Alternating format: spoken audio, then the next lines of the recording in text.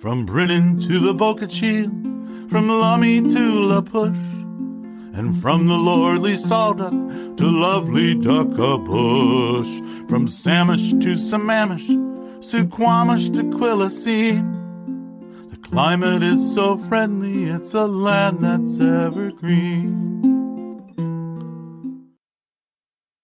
Hello, and welcome to the History of the Evergreen State podcast. I'm your host, John C., and thank you for joining me today for episode 90, the St. Paul and Tacoma Lumber Company. The Northern Pacific Railway arrived in Tacoma in December of 1873, 2 months after the world economy had been rocked by a worldwide panic of the same name. For a number of years during its early days, the Northern Pacific Railroad in the Evergreen State had no direct connection to the rest of the globe due to the bad timing of the new endeavor.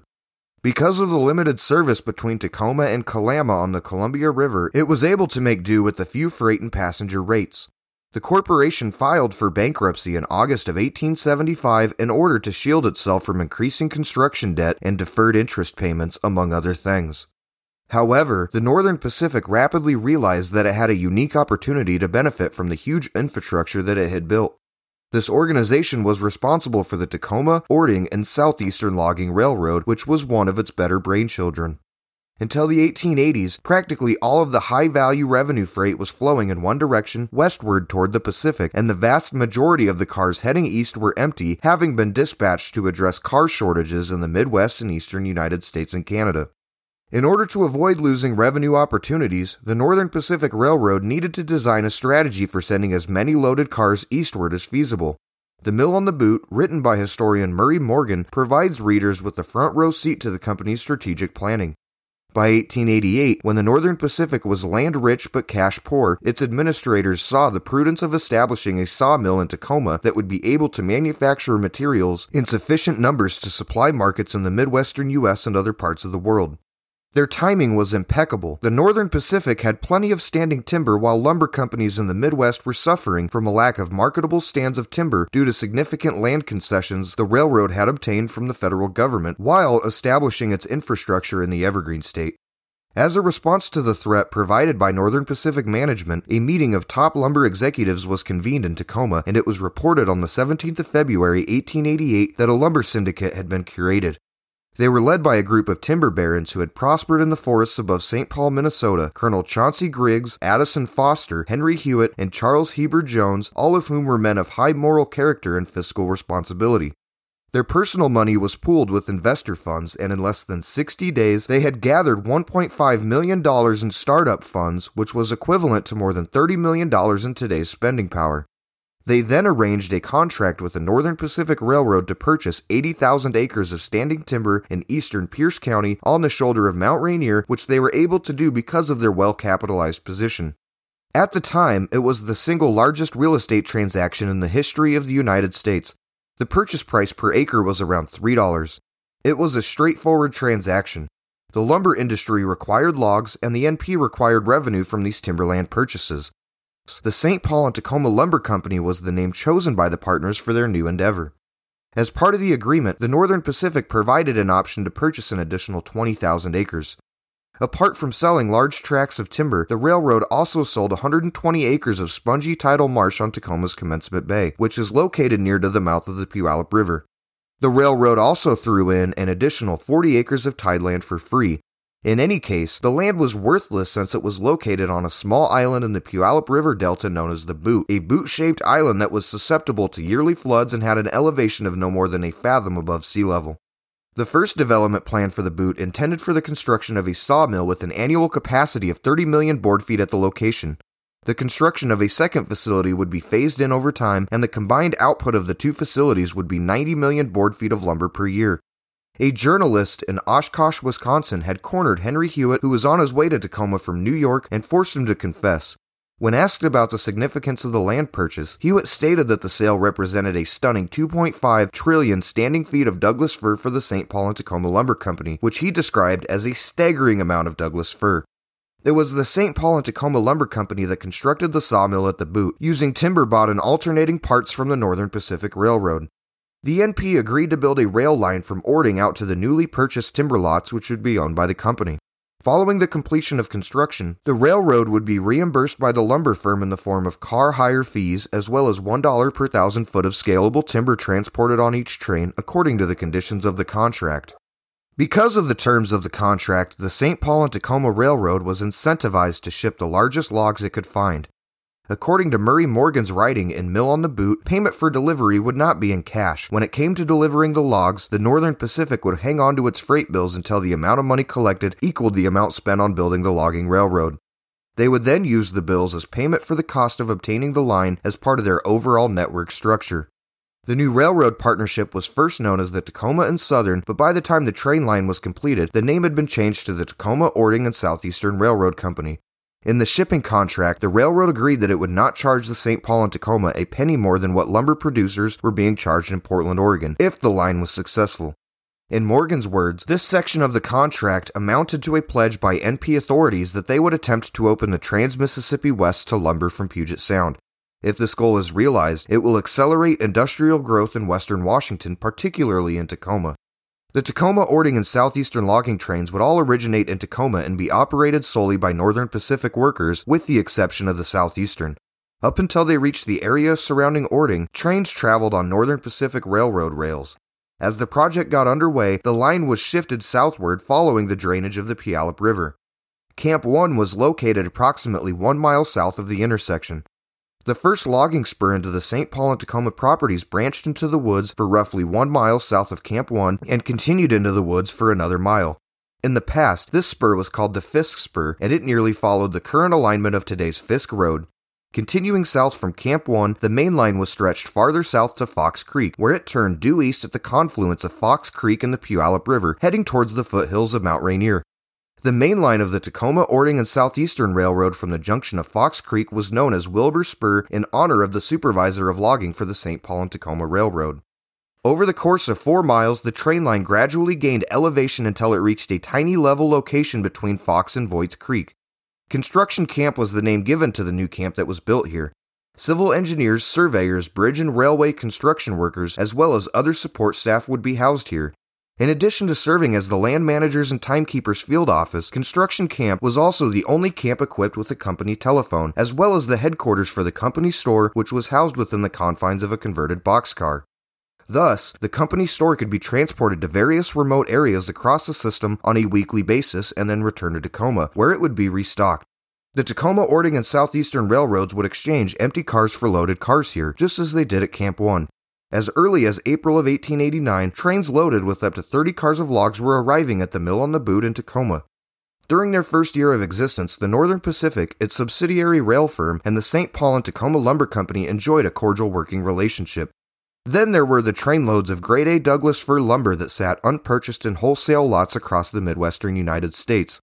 The Northern Pacific had previously stated that their charges would not be greater than those charged for lumber originating in Portland. However, these rates remained too expensive to make Pacific Northwest lumber generally competitive with white pine from the Great Lakes and the Mississippi Valley. Douglas fir is an excellent building material, and Midwest lumber dealers were well aware of this. When it finally arrived, however, there was little or no margin left to make a profit on the sale of it. It was possible to buy soft southern yellow pine for pennies on the dollar and ship it up the Mississippi River. The St. Paul and Tacoma Railroad sought rate relief with the Northern Pacific. The railroad objected, claiming that it was not in a financial position to correct the situation.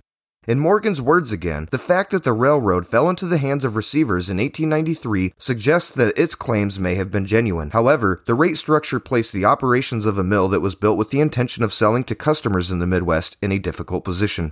Despite the fact that the railroad was not in a position to reduce freight rates, even for a corporation that it had assisted in the creation of, it continued to build and enhance its infrastructure.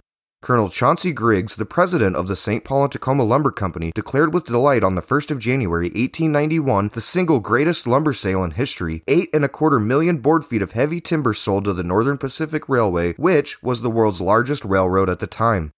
The transaction provided further evidence of Douglas fir's long-term resilience as a building material. Following this agreement, the St. Paul and Tacoma Railroad committed to build boxcars for a variety of carriers other than the Northern Pacific. Addison Foster sent a group of railcar construction executives to Tacoma to demonstrate the excellence of Douglas fir. The demonstration resulted in a flurry of new invoices being generated shortly after the demonstration. Douglas fir had shown to be a dependable replacement in the construction of heavy frame timber structures and shipbuilding. They also brought to Brooklyn 3 flat cars loaded with timbers 100 feet long to be utilized in ship construction, which was the biggest cargo ever transported by rail across the continent at the time, according to Murray Morgan. Even before the Panic of 1893, the American lumber sector had been in a state of decline. First signs of difficulty appeared in 1889 when lumber prices decreased by 10% just before St. Paul and Tacoma began their sawing. Sawmills and lumber yards began to close their doors in 1892, albeit only temporarily at first. The St. Paul and Tacoma performed better than the majority of its competitors since its market had now expanded from coast to coast. In addition, it had received an order for Douglas fir to be used in the construction of a gigantic iron ore loading plant on the beaches of Lake Superior, which had been placed months before the collapse. Despite this, not a single order was ever received during the month of June 1893. That July, the situation did not improve anymore. Griggs laid off half of its workforce, both at the mill and out in the woods, as the economy continued to deteriorate. The survivors, who ranged from senior executives to errand boys, were all told that they would have to accept a 15% wage drop. During the worst of the winter, a federal contract for lumber to be used in the construction of a ship canal in Keokuk, Iowa, kept a skeleton staff busy. The panic's ramifications may be seen in the boarded-up windows of commercial buildings on Pacific Avenue in downtown Tacoma, where it occurred most often. Everything in Tacoma had come to a complete halt, according to Thomas Emerson Ripley. It seemed as if the final whistle of eternity had been blown. Pacific Avenue, which had been a hub of activity in recent weeks, had fallen asleep. Even the Northern Pacific succumbed in the end, and the company went bankrupt once more. Griggs and his partners, on the other hand, took advantage of the situation to establish their lumber company on a more stable financial foundation. As the railroad was on the verge of going out of business, he approached the receiver to renegotiate his shipping contract. To reach an agreement between the Northern Pacific and the bankruptcy reliever, Pierpont Morgan and Company, Griggs was required to travel to New York for a meeting. After 3 hours of hard bargaining, a settlement was finally reached that was deemed to be fair by both parties. Orders for wholesale lumber started to trickle in once again. The expense of shipping the goods was no longer an impediment to its use by customers. It is unclear whether the negotiations included the acquisition and sale of the Tacoma, Oregon, and Southeastern Railroad, which was built in the Evergreen State. On the 12th of April, 1898, an announcement was issued that the Northern Pacific Railroad had been reformed and that 2 local railroads had been neatly consolidated. This occurred not long after Griggs returned to Tacoma from his trip to New York. The National Park Service was overjoyed to have finally obtained the Columbia and Puget Sound. Another subsidiary, the Tacoma, Oregon, and Southeastern, would also be purchased. But the Columbia and Puget Sound was the most lucrative acquisition because it provided the Northern Pacific with access to important ports in Seattle and valuable coal mines in Renton and Newcastle. Rather than compete with the newly purchased line, the Northern Pacific agreed to share the tracks with the newly arriving Great Northern in order to maximize revenue from the line. The Great Northern Railroad saw this as a chance to expand its transcontinental service from its terminal at Smith Cove in Seattle south to Tacoma, gaining valuable clients such as the St. Paul and Tacoma Lumber Company along the route. Following the reorganization, the Tacoma, Oregon, and Southeastern Railroads were absorbed into the Northern Pacific Railroads Corporation. However, because the Northern Pacific's rod-driven engines were not designed to operate safely on steep gradients, the NP was no longer willing to swap empty cars for loaded trains at the St. Paul and Tacoma Lumber Company's reload stations in the Cascade foothills, as had been the case previously. As a result, the lumber firm was compelled to quickly establish its own railroad, the St. Paul and Tacoma Lumber Company Railroad, in order to transport logs down to the Northern Pacific Main Line. In the years 1899 to 1902, the St. Paul and Tacoma Lumber Company Railroad purchased 3-geared locomotives, all Shay engines, which were capable of climbing steep gradients and hauling big loads with greater confidence on switchbacks approaching 8 degrees. It was eventually decided that the St. Paul and Tacoma would purchase 16 locomotives, with 11 of them being of the dependable Shay design. Geared locomotives were tough machines. Some of the ones owned by the St. Paul and Tacoma Railroad served in the woods above Tacoma for more than 40 years. The Klondike Gold Rush, which took place in 1897, brought the economic woes of the Puget Sound region to a rapid and glorious conclusion. Suddenly, it appeared that everyone needed lumber once more. Colonel Griggs saw this as the sign that he had been looking for to bring his concept for the St. Paul and Tacoma Railroad to fruition.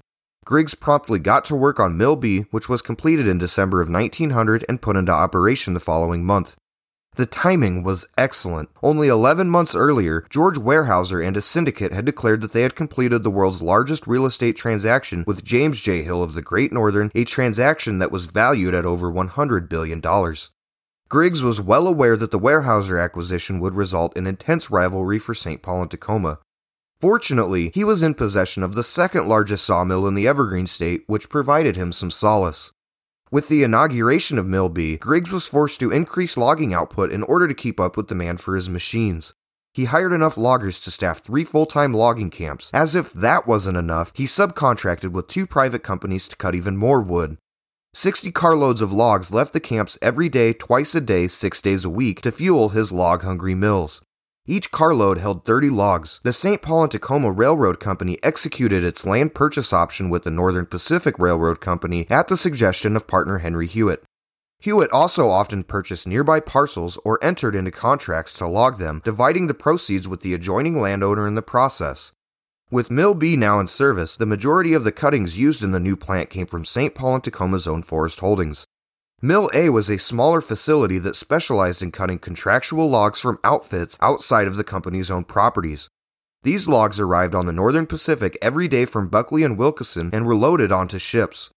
Eatonville and Graham were among the communities served by the Tacoma Eastern, another key supply of logs to the mill. Griggs extended its activities in Tacoma once more with the addition of a big shingle factory. The shingle mill was built on excellent tidelands adjacent to the St. Paul and Tacoma mill, making it a significant resource. The fact that there was a shingle mill right next door made sorting the cedar logs at the Long Pond incredibly convenient. It would ultimately be decided to scale off the cedar logs and boom them in a different section of the mill pond. The Douglas fir was the most common species of tree harvested, though any random forest section could also produce a marketable percentage of cedar, hemlock, and spruce, depending on the location. It was once thought that the western red cedar found in the coastal forests of the Evergreen State was some of the best in the world. Spruce would prove to be an excellent material for the construction of airplanes in the future. Hemlock, on the other hand, was derided as weeds and despised by loggers, many of whom had relocated from the Great Lakes region to the Pacific Northwest. The eastern species of hemlock was a pitch-laden tree that clogged saws and had limited usefulness as a building material in the early 19th century. The western hemlock did not have the same irritating properties as the eastern did. Despite this, loggers in the Pacific Northwest ignored them for decades. The St. Paul and Tacoma Railroad experienced a watershed moment in 1909 that had far-reaching consequences for its operations. After passing through Snoqualmie Pass, the railroad that connected Chicago with Milwaukee and St. Paul and the Pacific became known as the Milwaukee Road. It had become widely known that the transcontinental Milwaukee Road was considering establishing a connection with its subsidiary, the Tacoma Eastern Railroad. Also keen to take advantage of the quickest path into Mount Rainier National Park, the group was adamant. In order to get to Tacoma as rapidly as feasible, it entered into a track agreement with the Pacific Coast Railroad from Maple Valley to Black River Junction in Seattle, which allowed it to travel faster. To get to Tacoma, it reached an agreement with the Union Pacific to jointly construct a line between Black River Junction and Tacoma that would be shared by both companies. That's when the Northern Pacific stepped in to save the day. In order to prevent more collaboration between its rival transcontinental railways, the NP grudgingly agreed to grant the Union Pacific access to its main line from Portland to Tacoma in order to prevent additional collaboration between the two railroads. The Union Pacific was barred from getting into a similar deal with the Milwaukee Road as a result of this.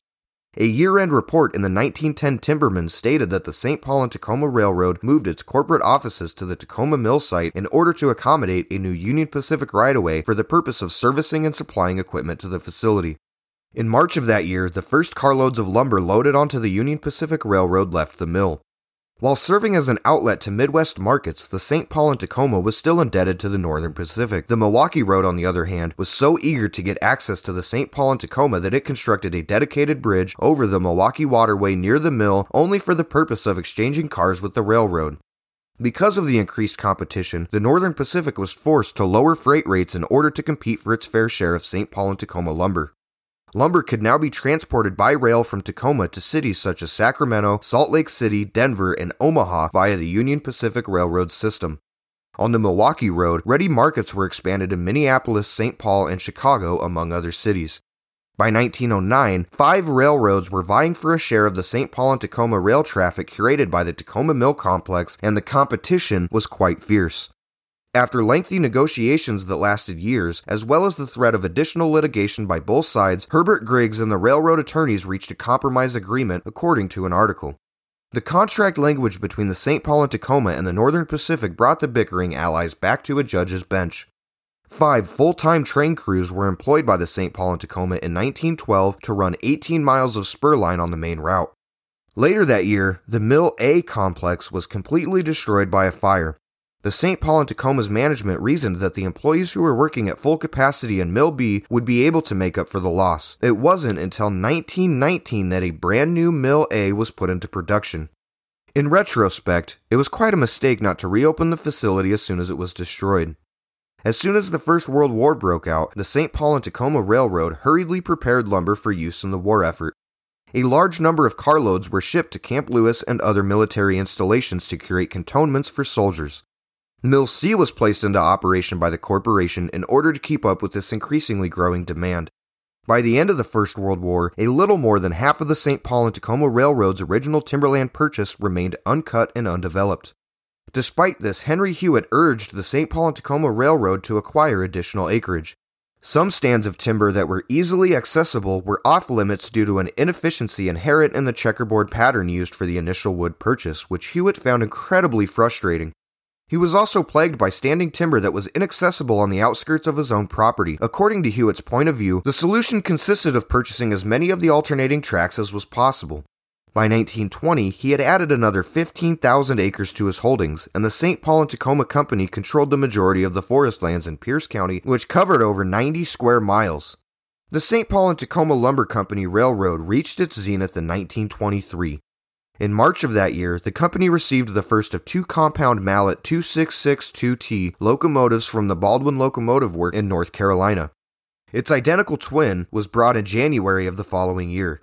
These locomotives could perform the work of 4 standard steam engines when used in tandem. The engines numbers 7 and 10 were distinguished by the presence of split saddle tanks, which were situated directly above the driving wheels. As a result of the water weight in the saddle tanks, Mallet locomotives had higher adhesion to the rails and were better adapted to hauling big loads up steep gradients in wet conditions than other locomotives. Both locomotives were capable of traveling at a leisurely 45 miles per hour, which was more than twice the speed of geared locomotives. In addition to owning a substantial amount of rolling stock, the St. Paul and Tacoma Lumber Railroad was a pioneer in the use of track-mounted logging cranes, which were capable of dragging logs for up to a mile before booming them into a log flat. The methodology proved to be so successful that the West Coast Lumberman magazine published an article on the novel method of logging.